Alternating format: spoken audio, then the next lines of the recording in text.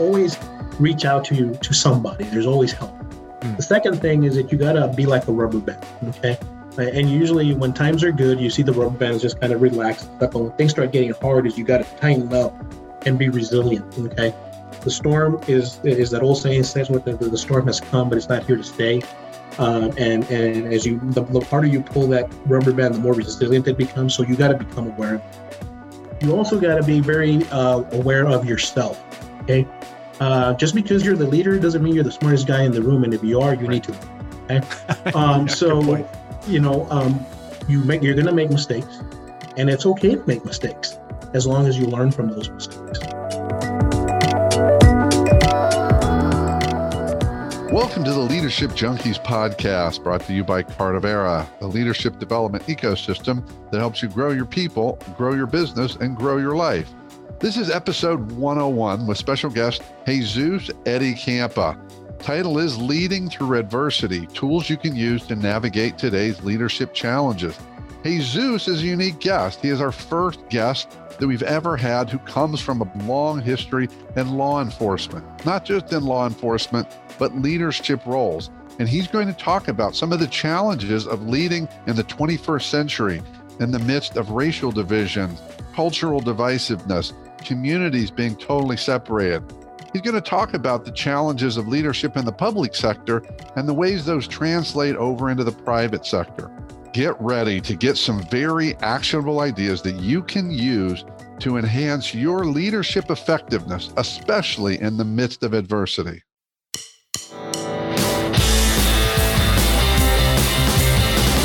Welcome to the Leadership Junkies podcast, where we explore leadership, business, and personal growth to help you grow your business and live a richer life. We're your hosts, Jeff Dishwitz and Craig Matthews. We believe that leaders have to put their people first. And if you don't have time to grow your people, then you're not leading.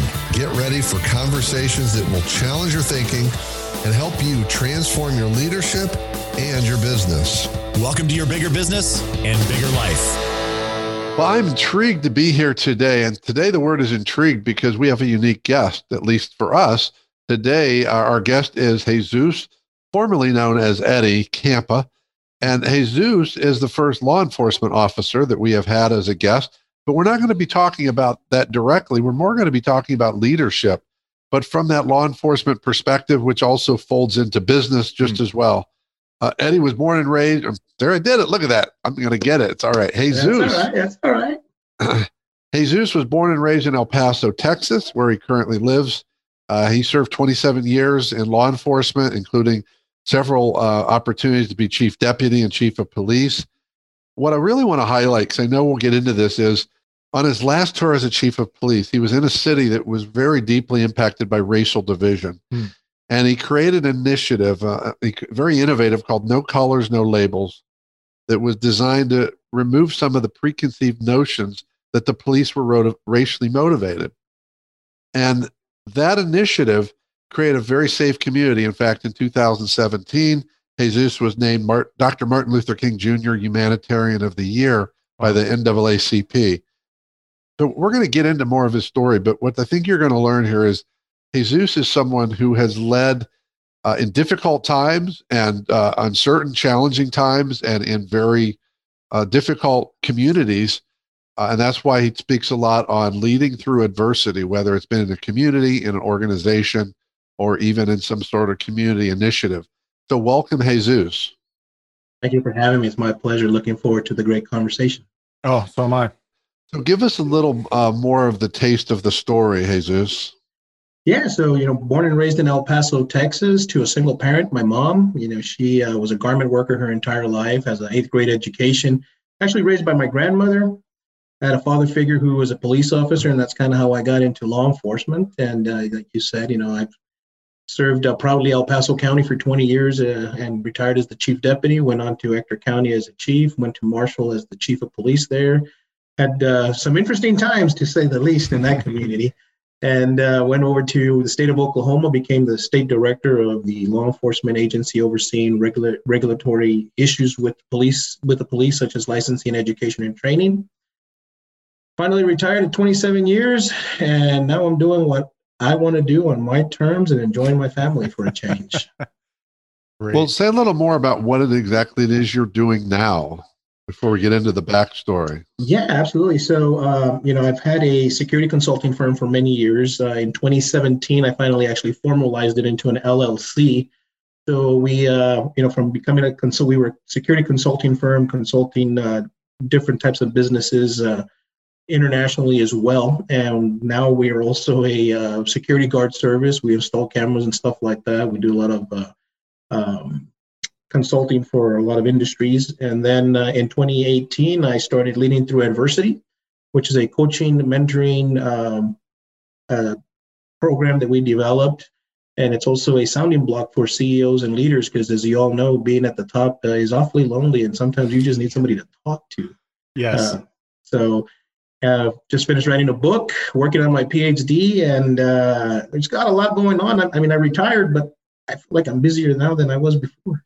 That's awesome. But it's because I want now to. You're getting a PhD. Yeah. Most people do that reverse. You know what? I'm still kind of sitting here sometimes wondering why. Well, it's interesting, something you said. I didn't read it from your bio, but I read it. Something about the law enforcement needs to mirror the community it serves. Mm-hmm. And that's I'm not an expert on this, but I would say that's generally not the case. Right. There's very few communities that's actually true, except actually where it is true is when it's a large, predominantly white law enforcement department, and you've got a predominantly white neighborhood. That's probably the only time you see that. So can you talk a little bit about that philosophy and how you've started to move the needle when you were still in law enforcement? Yeah, so I think I've always kind of been the oddball when it comes to law enforcement because of my way of thinking, and I've always thought that law enforcement has long time been in need of reform. But the first and the most easiest place to do is to have your organization reflect the community that you serve. And I think that way we would avoid a lot of the issues that we currently have now, because as if the department reflects the community, then you have a lot of empathy and you can relate to the cultures and of that organization. And if it doesn't, you should still have a lot of cultural awareness and cultural development, so that whatever demographics your organization is made up of would at least understand and have the empathy for the community that they're serving. So we're recording this in late March 2021, and I'm not going to recite statistics. I don't have them personally. I'm not going to claim to be this expert, but I think, at least according to what the news has showed us, and I think we've got to be sensitive to that, last year, 2020, and continuing now, is certainly been a highly divisive time in this country. And certainly part of that divisiveness has touched upon law enforcement. Not exclusively, but it's been a mix. I mean, it's been a messy year. And can you talk about you were in that leadership role back in the late 2017 and 18.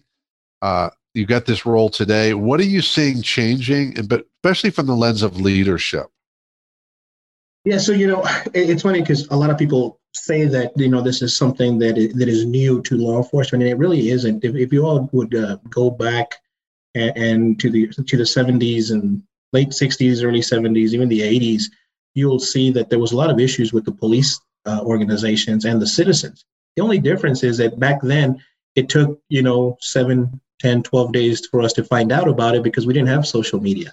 Now everybody has a camera and everybody's rolling, everybody's a news reporter, so everything is instantaneously. I mean, you could be in China, and an incident happens there, and within milliseconds, it's all over the world. So I think that was one of the issues, is that we've always had these issues. We were just not. It just wasn't rapidly available that we knew about it, right? But I will tell you that, and I don't want to turn this into a political game or anything like that, but the last for sure for me, as my experience, the last 6 to 7 years have been very crucial for law enforcement, because we've kind of been placed in a situation that it's us against them and them against us, when in reality it really isn't, and we've been used as pawns a lot.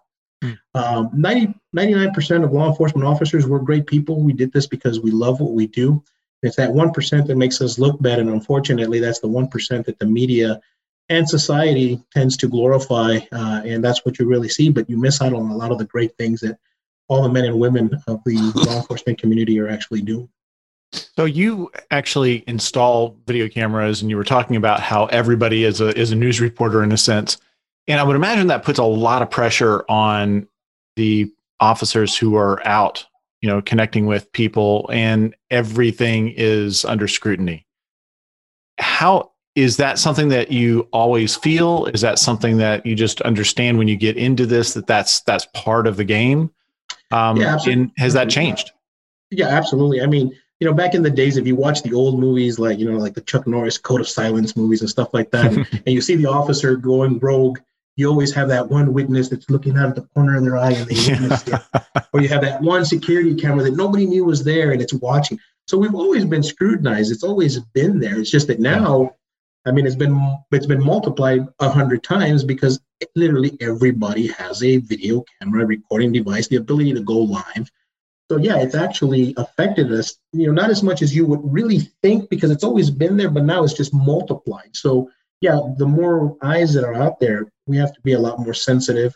And, and in reality, society has really changed a lot in the way we feel and do things. There's this current movement of, I think it's called cancel culture or something like that, where they're trying to cancel everything. Everybody's is impacted by everything apparently nowadays. But as a police officer, you've always known that you're being scrutinized and watched. But in reality, that should never impact the way you do your job if you're doing the right thing because it's the right thing to do. And those are the type of people that we need on our law enforcement side is those that are going to do the right thing regardless of who's looking or not. And I actually welcome the use of cameras and stuff like that because it helps us weed out the bad ones. Yeah, good. So Jesus, your theme of your business and your topic is about leading through adversity. Let's get back to what has that meant to you? I mean, obviously, I assume you're coming to the table saying, I've led through adversity. Let me talk about it. But what are some of those key elements of that adversity where you've stepped through leadership? Well, adversity is all around us, right? And it depends on who you're talking to. Adversity is just another word for opportunity, right? But before you mature enough to understand that, it feels like the world is closing in on you, right? So, on top of all the fact that you're always being scrutinized for the decisions that you make, and everybody's an expert on leadership, even though they've never led anything in their entire life, you have to walk this very balanced tightrope because, as a chief of police, you're behooved to a lot of people. You've got to please the city manager, the mayor, the city council, the citizens. You got to please the police officers. You got to please the union, and it's like you're damned if you do and you're damned if you don't on the decisions that you make. And a lot of people have lost the foresight of what leadership really is, and a lot of people feel that leadership is mostly based on, I will follow the leader and say he's a good leader and a qualified leader if what he does benefits me. That's not how you define leadership. Right. And a lot of people forget that in leadership, you have a mission to accomplish. You were brought in to set a goal and a mission. And along that, you got to pick your leadership style, whether you're a servant or coaching or a dictator or whatever. But a lot of people get confused with that, right? So in my personal career, my career is one adversity after another. My professional career is because, I'm often criticized for every decision that I make. I went to a very racially motivated community, and being the first minority to lead a very racially motivated police department didn't go over very well a lot of times, especially the decisions that I made. Here in El Paso, I've been criticized for a lot of the decisions I made, even though if you look at the big picture, we did a lot of positive things. It's just that I did not play the buddy game, even though I was accused of playing the buddy game.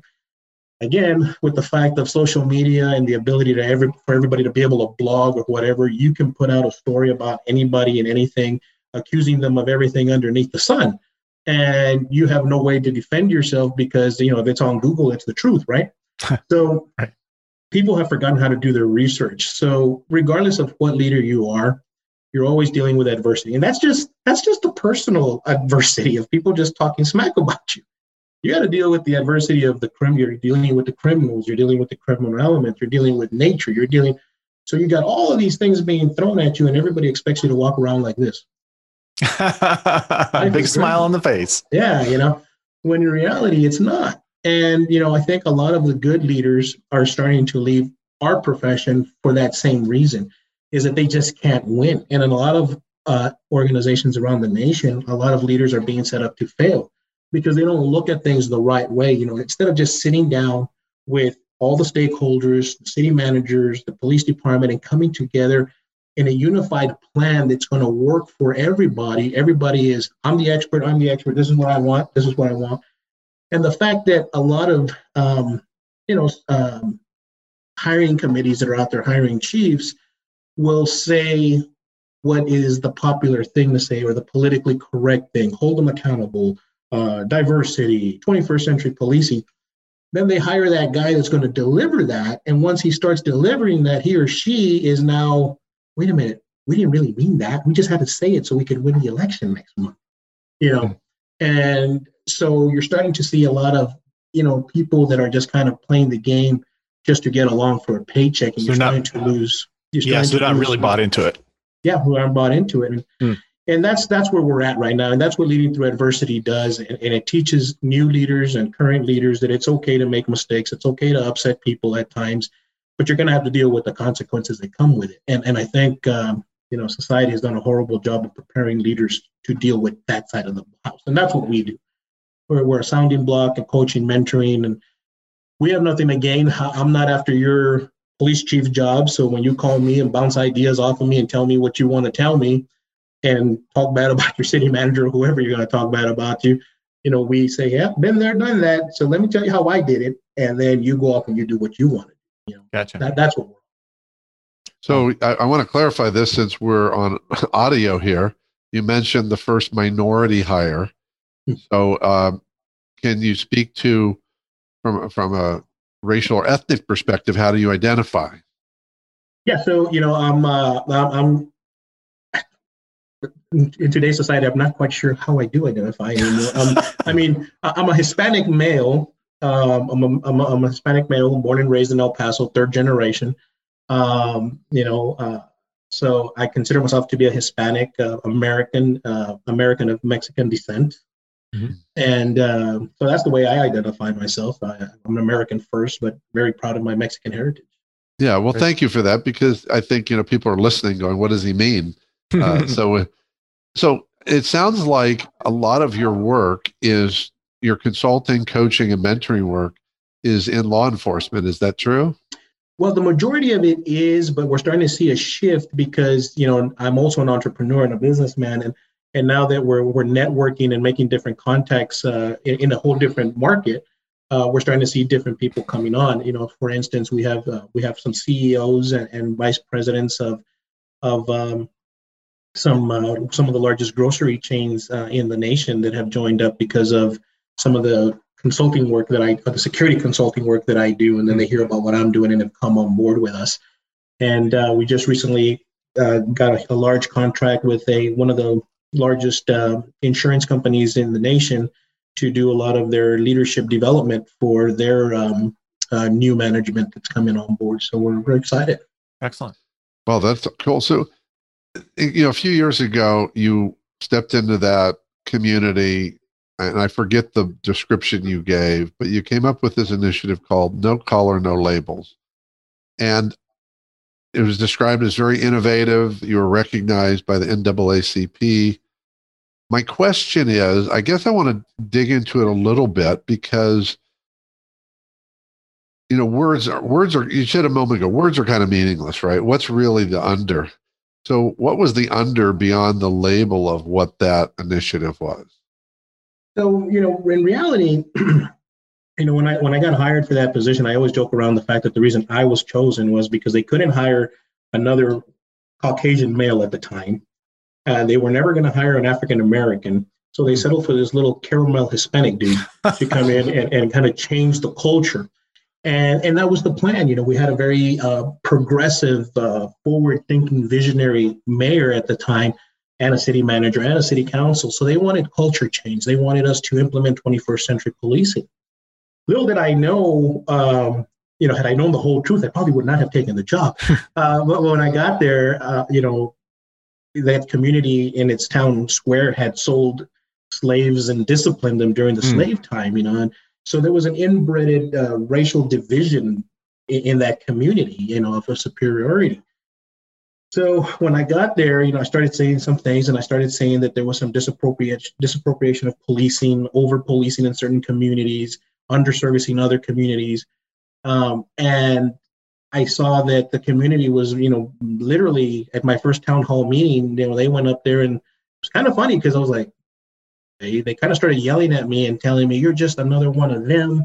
And you don't understand the struggles of being a person of color and being a minority. And I'm like, okay, I'm brown. I am a person of color. And so we had a lot of things to show, right?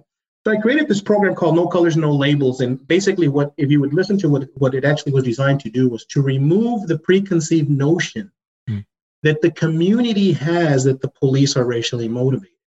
Okay, that's what the community heard. Unfortunately, my police officers heard to remove the conception that the police are racially motivated. They heard that we're racially motivated. I said, no, it's a preconceived notion that the community has that you are. Unfortunately, in that town, they kind of were. So it was kind of hard, right? But so the No Colors, No Labels was basically saying this. Look, Jeff and Craig, I know you as Jeff and Craig. And Morton Freeman made this very famous. I don't refer to you as two white gentlemen that I know, and you don't refer to me as that brown Hispanic guy that you know.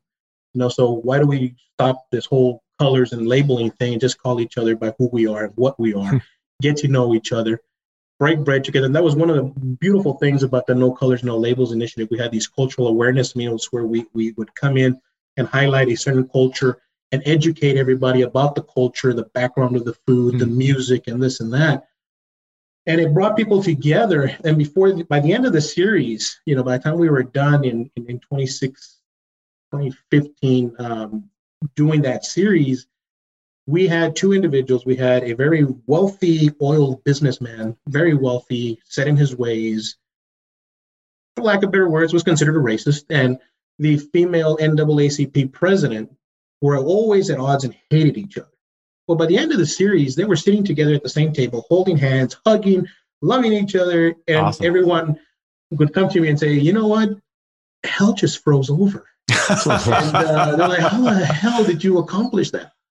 Wow. And it's just, the fact is that people are so afraid to get to know the unknown. Yeah. And they just want to criticize it as opposed to letting you know that. And so that's what we did.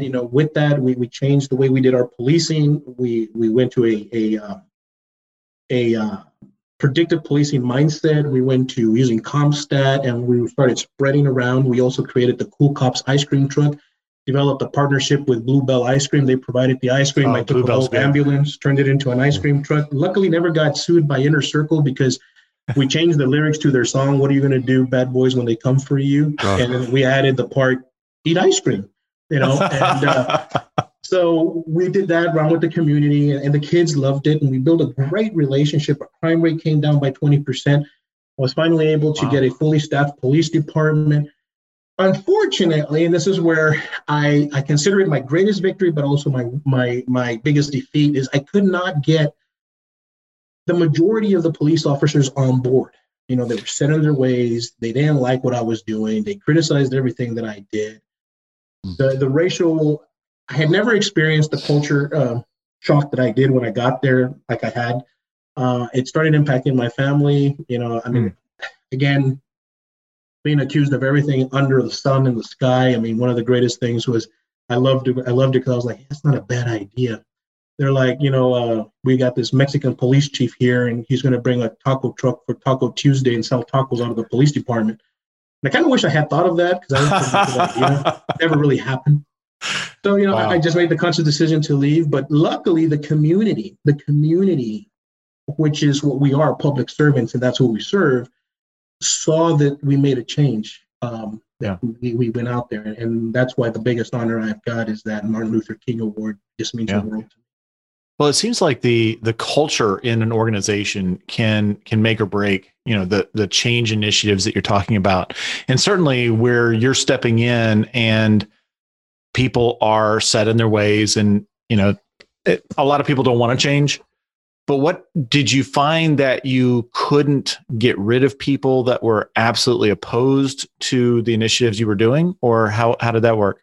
So let me tell you that was one of the biggest. That's the beautiful difference between the private sector and the public sector. In the public sector, you have civil service, you have unions, you have all of these things that you have to go through hoops and ladders to get rid of people, even if you have documented proof that they're not working out. Yeah. Which by all means, I believe in equal rights and protection for all employees, right? But sometimes you go a little bit overboard. And when you're dealing in certain communities, sometimes you don't know who knows who and who's indebted to somebody or the other, right? Right.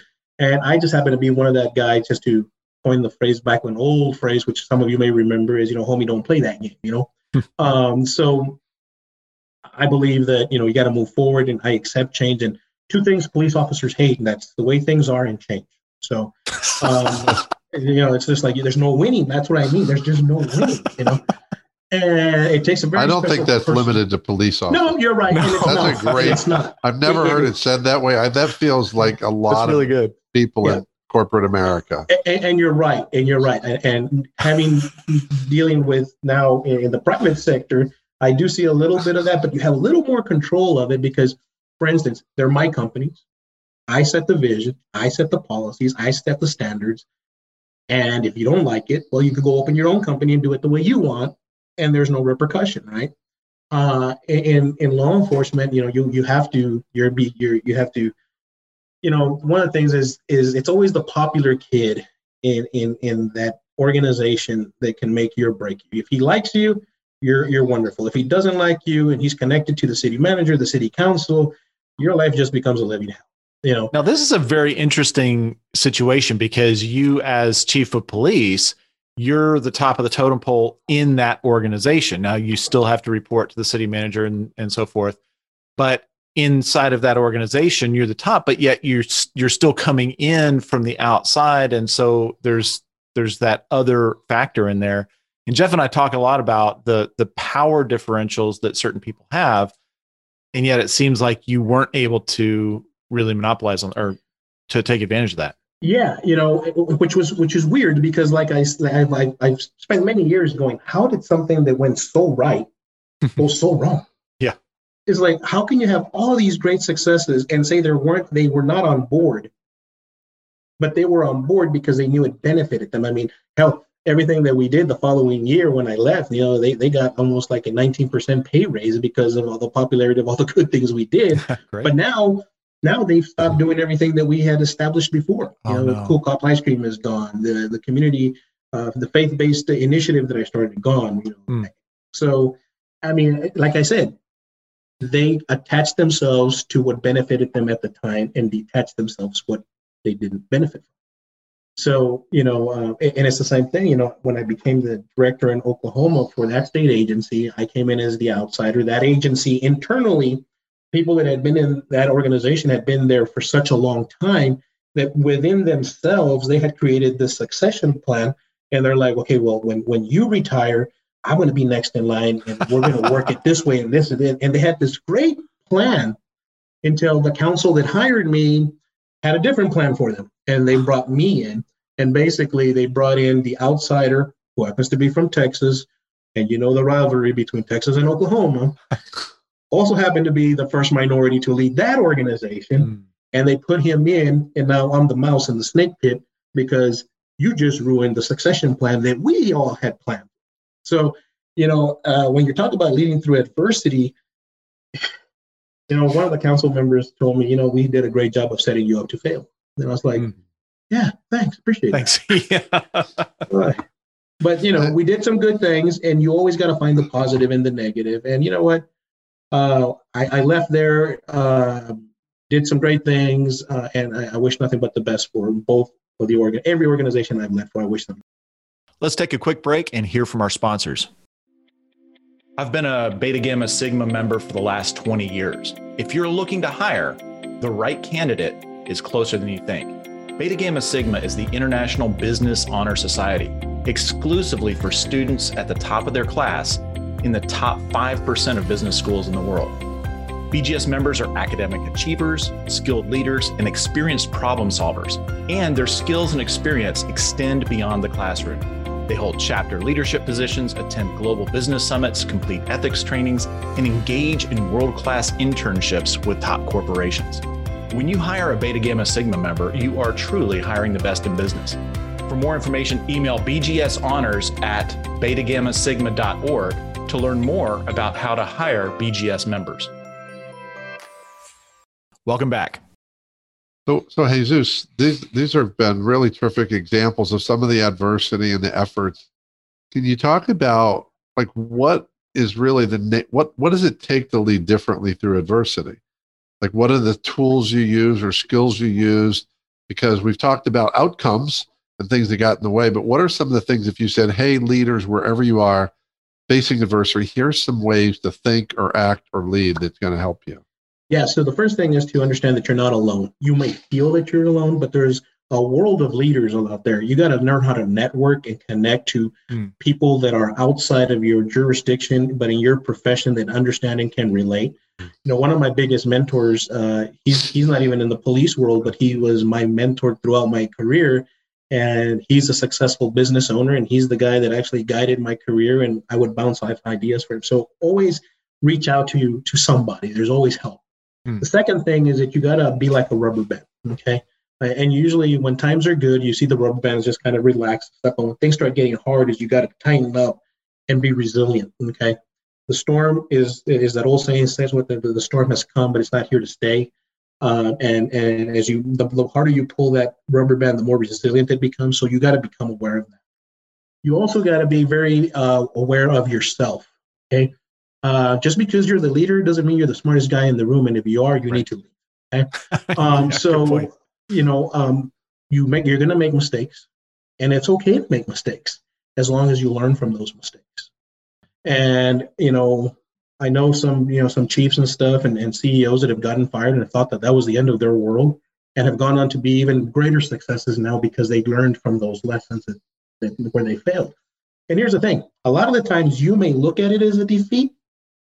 Okay, but in reality, it was a victory because it propelled you to the next higher level. Yeah. So that's kind of the things that we try to encourage our future leaders in. So when you're thinking about yourself and your personal growth as you're going through that, making sure that you're actually learning from the lessons that you're learning there, there's also the aspect of the impact on your family. You were talking about how in the first organization that you mentioned that was impacting your family because everybody was throwing rocks at you, essentially. And when you're looking at that, you're going through adversity. Now you have this other layer of now your family's in it. How do you deal with that part of it? Yeah, that was a lot of fun too. It becomes in being supportive of one another. For instance, my wife's an educator. She's an administrator now in the education field. But she was used to working in high-tech schools and stuff. And we went to that one community. She was working in a building that was 100 years old and had no technology. Often being criticized and labeled a certain place because, oh, you're the wife of the police chief. You must be a drug cartel queen. And, my kids coming home, and referring to people. What really kind of broke it for me was when my middle son came to me and he said, "Hey, Dad, can Kevin and Tom and the black kid come over and play?" Oh, and I said, "What?" Like, yeah, I said, "I heard you. What is the black kid's name?" He's, "Well, yeah, this is his name." So why are you referring to him as the black kid? He said, "Dad, they refer to me as the brown kid. Everywhere I go, they don't call me Chris. They just call me the brown kid." And I'm like, okay, it's time to go, and that's when it was kind of funny though, because that's when I started applying for positions around the country, and I was a finalist in some pretty major cities. However, that community, and let me rephrase that, not that community, certain people in that community made it impossible for me to leave because they were calling, these certain cities and basically blackballing me And I was kind of like, well, that's funny. You don't want me to stay and you don't want me to leave. So you should be happy that I'm applying somewhere and actually being considered, that you should just let me leave, So the way we handled it is just being strong, believing in our faith, and knowing that the nightmare wasn't here to stay. We were going to wake up at some point and leave. And, luckily my wife and my children are very strong. And what I like about that is that they've been there with me every step of the way, the ups, the goods, the downs, and the bads, and they've always been supportive. And that's what has been our success story. It's just that, we have faith in ourselves and in our God, and we just move forward.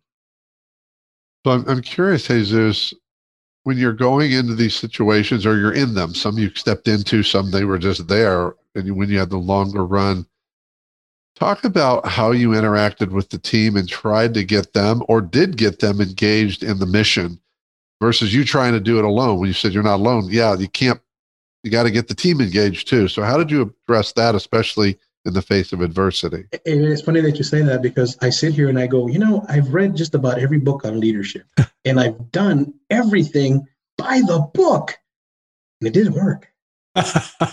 All right. Okay. So then I tried doing it this way and it didn't work. So then that's why I developed this idea that leadership is really based more on a perspective that the person that you're trying to lead has of you and what benefit you have for them. Yeah. So you got to kind of basically get everybody on individually and try to find what motivates that one person to get them on your team. But when you're leading an agency of 1,200 people, 300 people, even 74, the smallest agency I led was 42. That's 42 different ways I have to interact with people in my own agency just to get them to buy into it. Some of them will buy into it because they see the vision and they can get it and they're willing to do. But one of the things that I did is I did a lot of one-on-ones.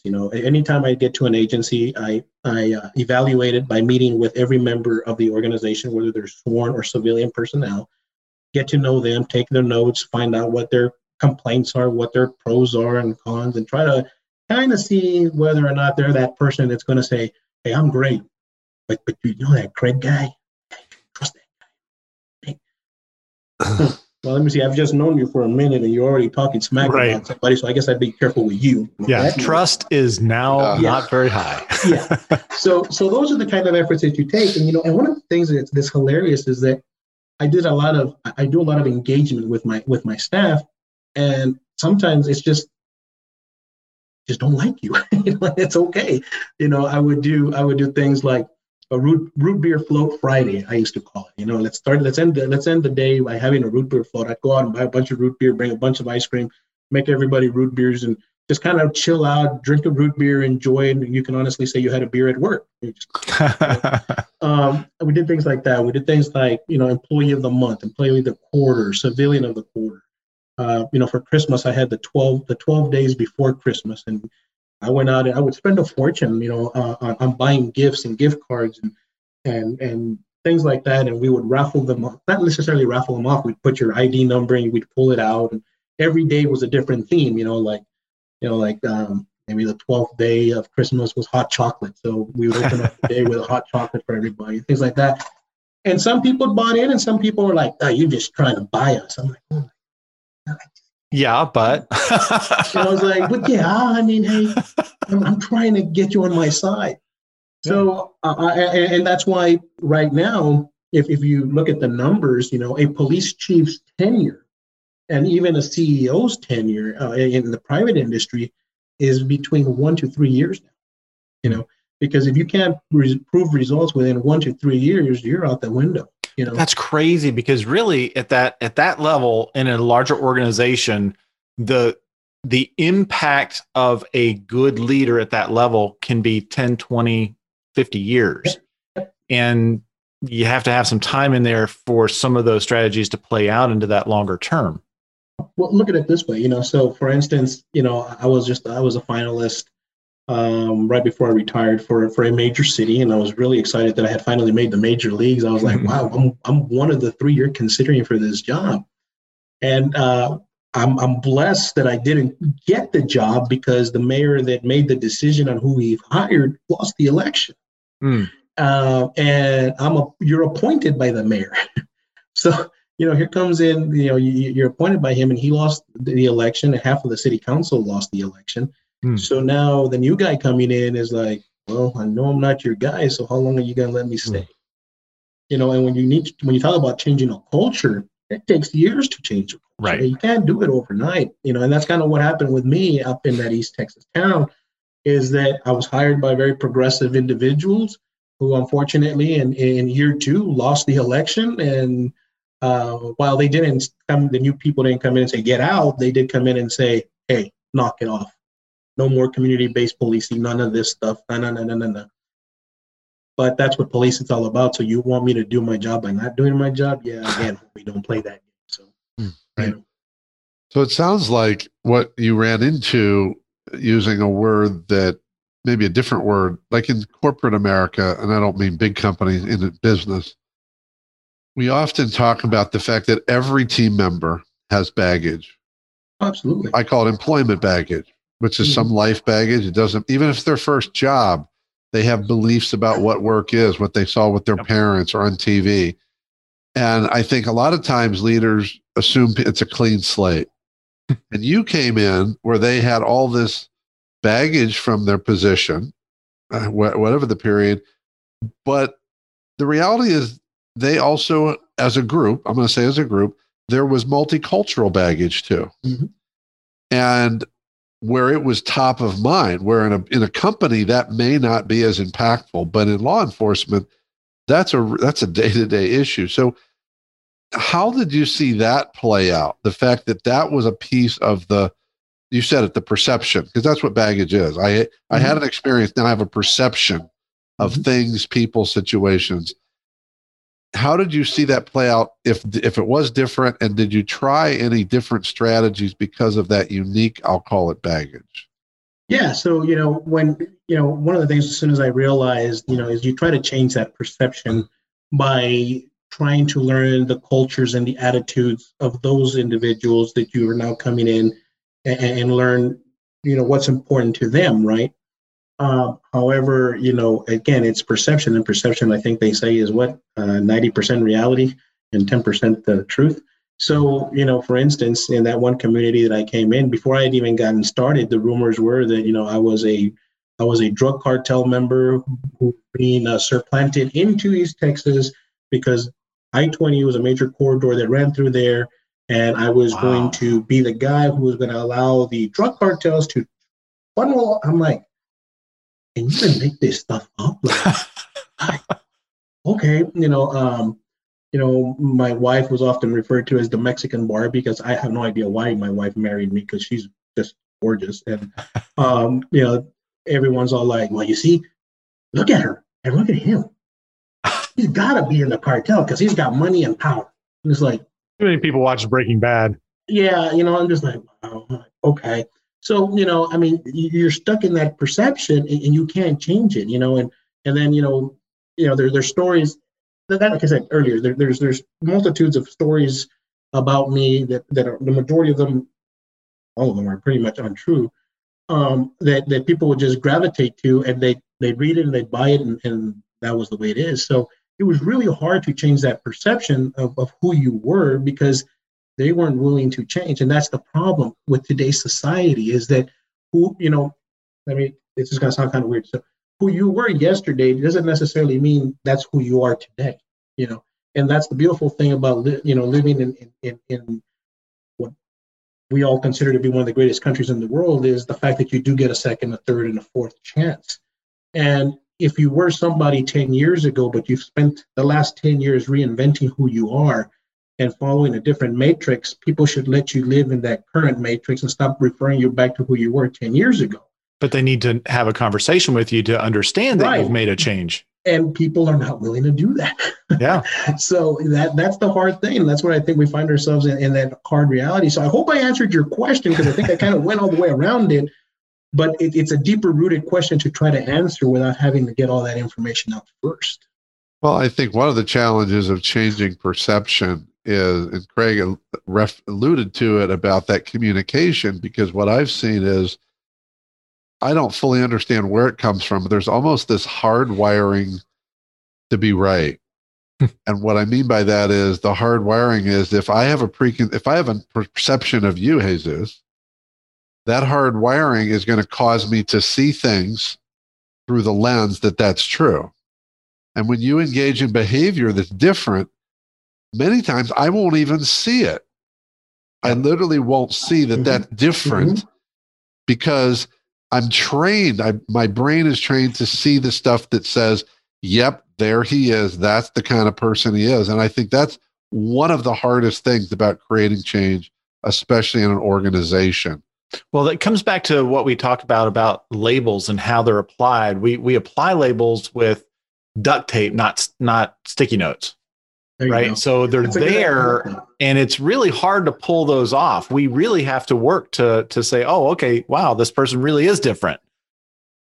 So there's these circumstances. And I guess my first question to you, Jesus, is, do you believe you would have faced the same perception if you had not been a Hispanic man of Mexican descent? Oh, absolutely. I mean, look, and I'm gonna let me clarify this. You know, by no way or any means do I feel that everybody in the world is racist and has anything against Hispanics, because the majority of the opportunities I've gotten from Caucasian males, you know, who have helped me move my career. My mentors are white Caucasian male. You know, so, but yeah, absolutely. I've had to work, and I think a lot of people of my skin color and heritage have had to work 3 or 4 times harder than the average person because of the nature of who we are and what we are. You know, whether you agree with him or not, you know, the last president of the United States labeled us all criminals and rapists and drug members and yada yada. Maybe that was not his intention. I'm gonna give him the benefit of the doubt and say that maybe that wasn't his intention, but he's the most powerful man in the world. And he said that. And you just made it even harder, you know? Yeah. So like a lot of people ask me, like, why a PhD? And it's like, because you don't understand that I need the PhD to continue to move forward if I want to, because of my skin color. You know, I mean, wow. I've literally lost jobs, opportunities to advance my career in law enforcement for the mere fact that, you know what, I know I was more experienced, educated than the person that took the job for me, but I could read between the lines, you know, and I don't consider myself to be, you know, jaded or anything like that by racial issues, but we need to wake up in America and call it what it is. Racism exists, unfortunately, and it's here to stay. I don't know how we're going to change it, but yeah, to answer your question, yes. Yeah. So let me take you to the next level with that question and take it away from the race question, the difference question, but you're coaching, mentoring, guiding leaders today. And in some way, shape, or form, many of them are going to be dealing with perceptions about them. Some of those can be racially motivated, many are not, right? So, but they're dealing with that. And given the adversity you've been through, what do you tell leaders today who look at you and say, there's this perception of me? Right. So how do you mentor them? So when we talk about that is that, you know, there's an old thing that says that, you know, you need to reinvent yourself and constantly reinvent yourself to keep people guessing who you are to the point where they don't know who you are, so they can't talk about you. Which I found to be false, of course, because no matter how many times you reinvent yourself, people are going to talk about it. So we talk about the perception. We look back and we see exactly, is it a verbal spoken perception? Because that's a lot easier to change than if it's on the internet and it's a perception or a story that's been written about you. How do we change that? You know. So honestly, what we say to them, and this is the honest truth that we really just do say, is like, look, let's work on the perception, and this is how we're going to do it. And we either change your leadership style or adjust your leadership style, or who's the person leading the call for this perception, and is it time for them to leave your organization? And can you get rid of that person? And that's why in my book that's upcoming, I have an entire chapter entitled "It's Okay to Piss People Off." Because sometimes you're going to have to make some decisions of having to get rid of individuals that are carrying that perception and leading the charge of that perception.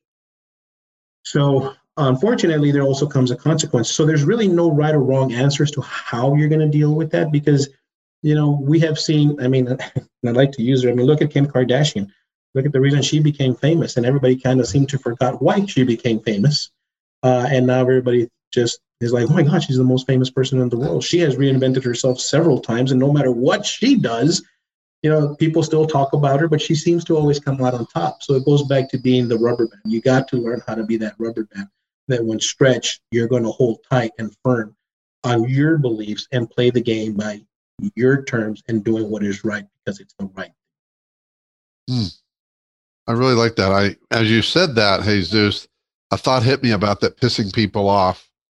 Maybe it's a tweak of it's all right for people to be pissed off at me, because when I say for me to piss people off feels like I'm trying to piss them off.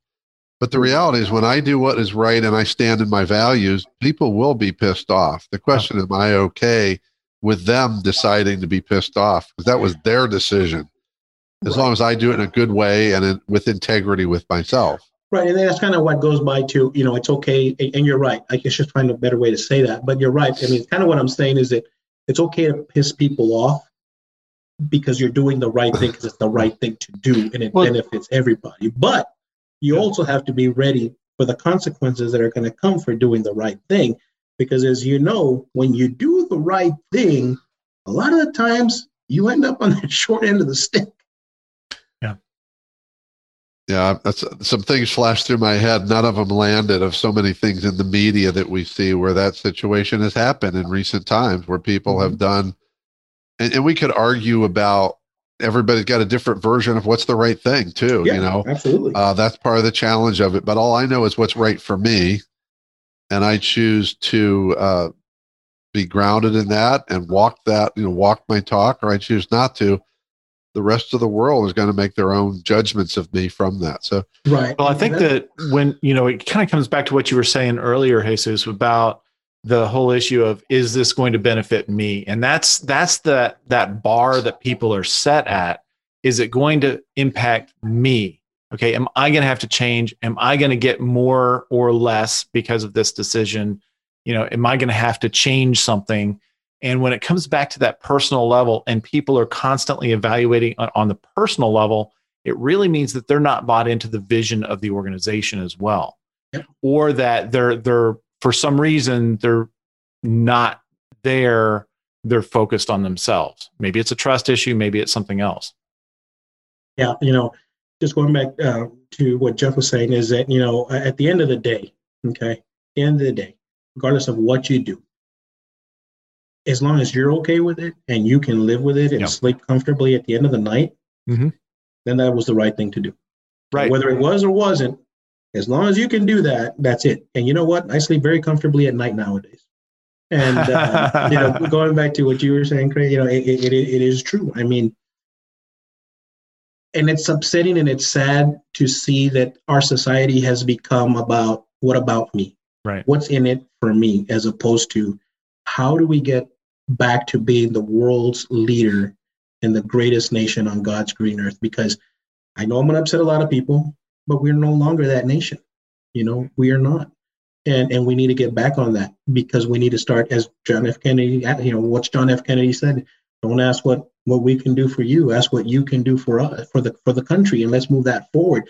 And that's the mentality that we got to get back in order to become that industrial leader again. Mm-hmm. Well, I'm with you, Jesus. This has been so interesting, intriguing, as I thought it would be. Grateful for you to have been here. I know you've mentioned the book a couple times, but we always want to ask our guests, is there anything in particular you want to promote that's going on for you or your business right now? Yeah, so the most important thing for us right now is the book that's coming out. It's been in the works for about 4 years, and it's finally becoming a reality. It's being released on July 4th of this year. That's a good time for a release. Yeah. We thought it's good. Independence Day. It's a great day. It's freedom. And it's Unmasking Leadership, what they don't teach you about leadership in school.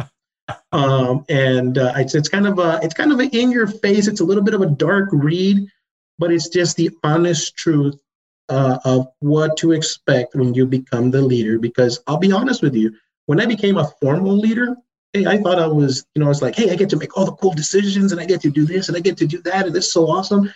And at the end of my first year, I sat there going, what the hell did I just do? Why did I choose this route?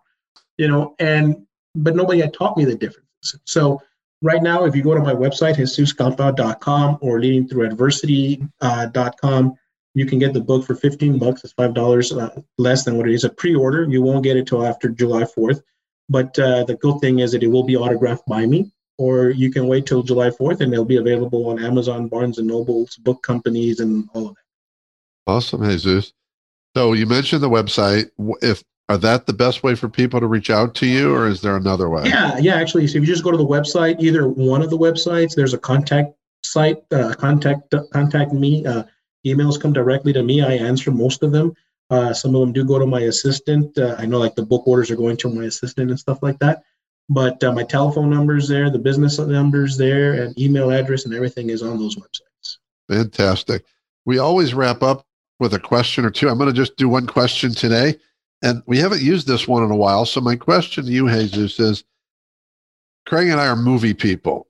So I want you to think about movies. It could be a movie. It could be a scene. It literally could be a line that speaks to you about leadership. Every Rocky movie.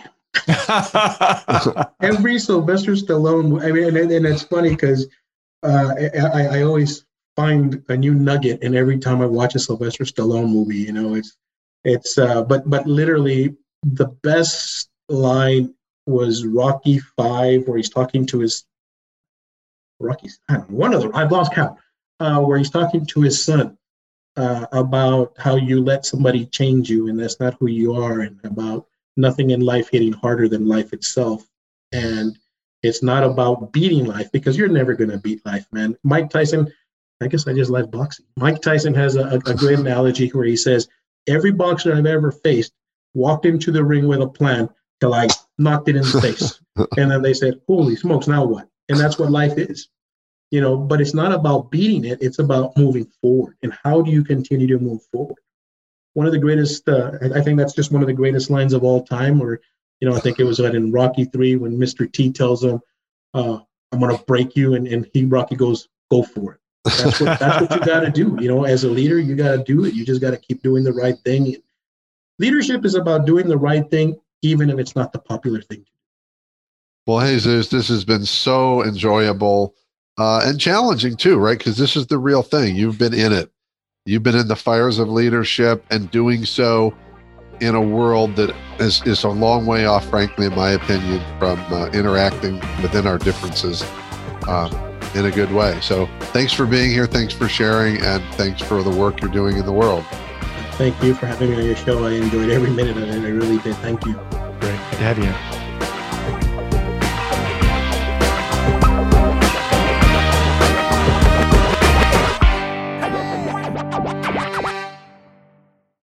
You've got questions, we've got answers. Business leadership, ownership, and sales can be challenging. Tune into the Accelerate Your Business Growth podcast to learn from the world's experts. Join me, your host, Diane Helbig, as I chat with people who have expertise in various areas of business. You'll enjoy the lively conversations that are focused on providing you with the ideas, tips, and suggestions you need to realize greater success. Get what you need for your business when you need it from the people who have the answers. Accelerate Your Business Growth is part of the Evergreen Podcast Network and is available on Apple, Spotify, or wherever you listen to your favorite podcast.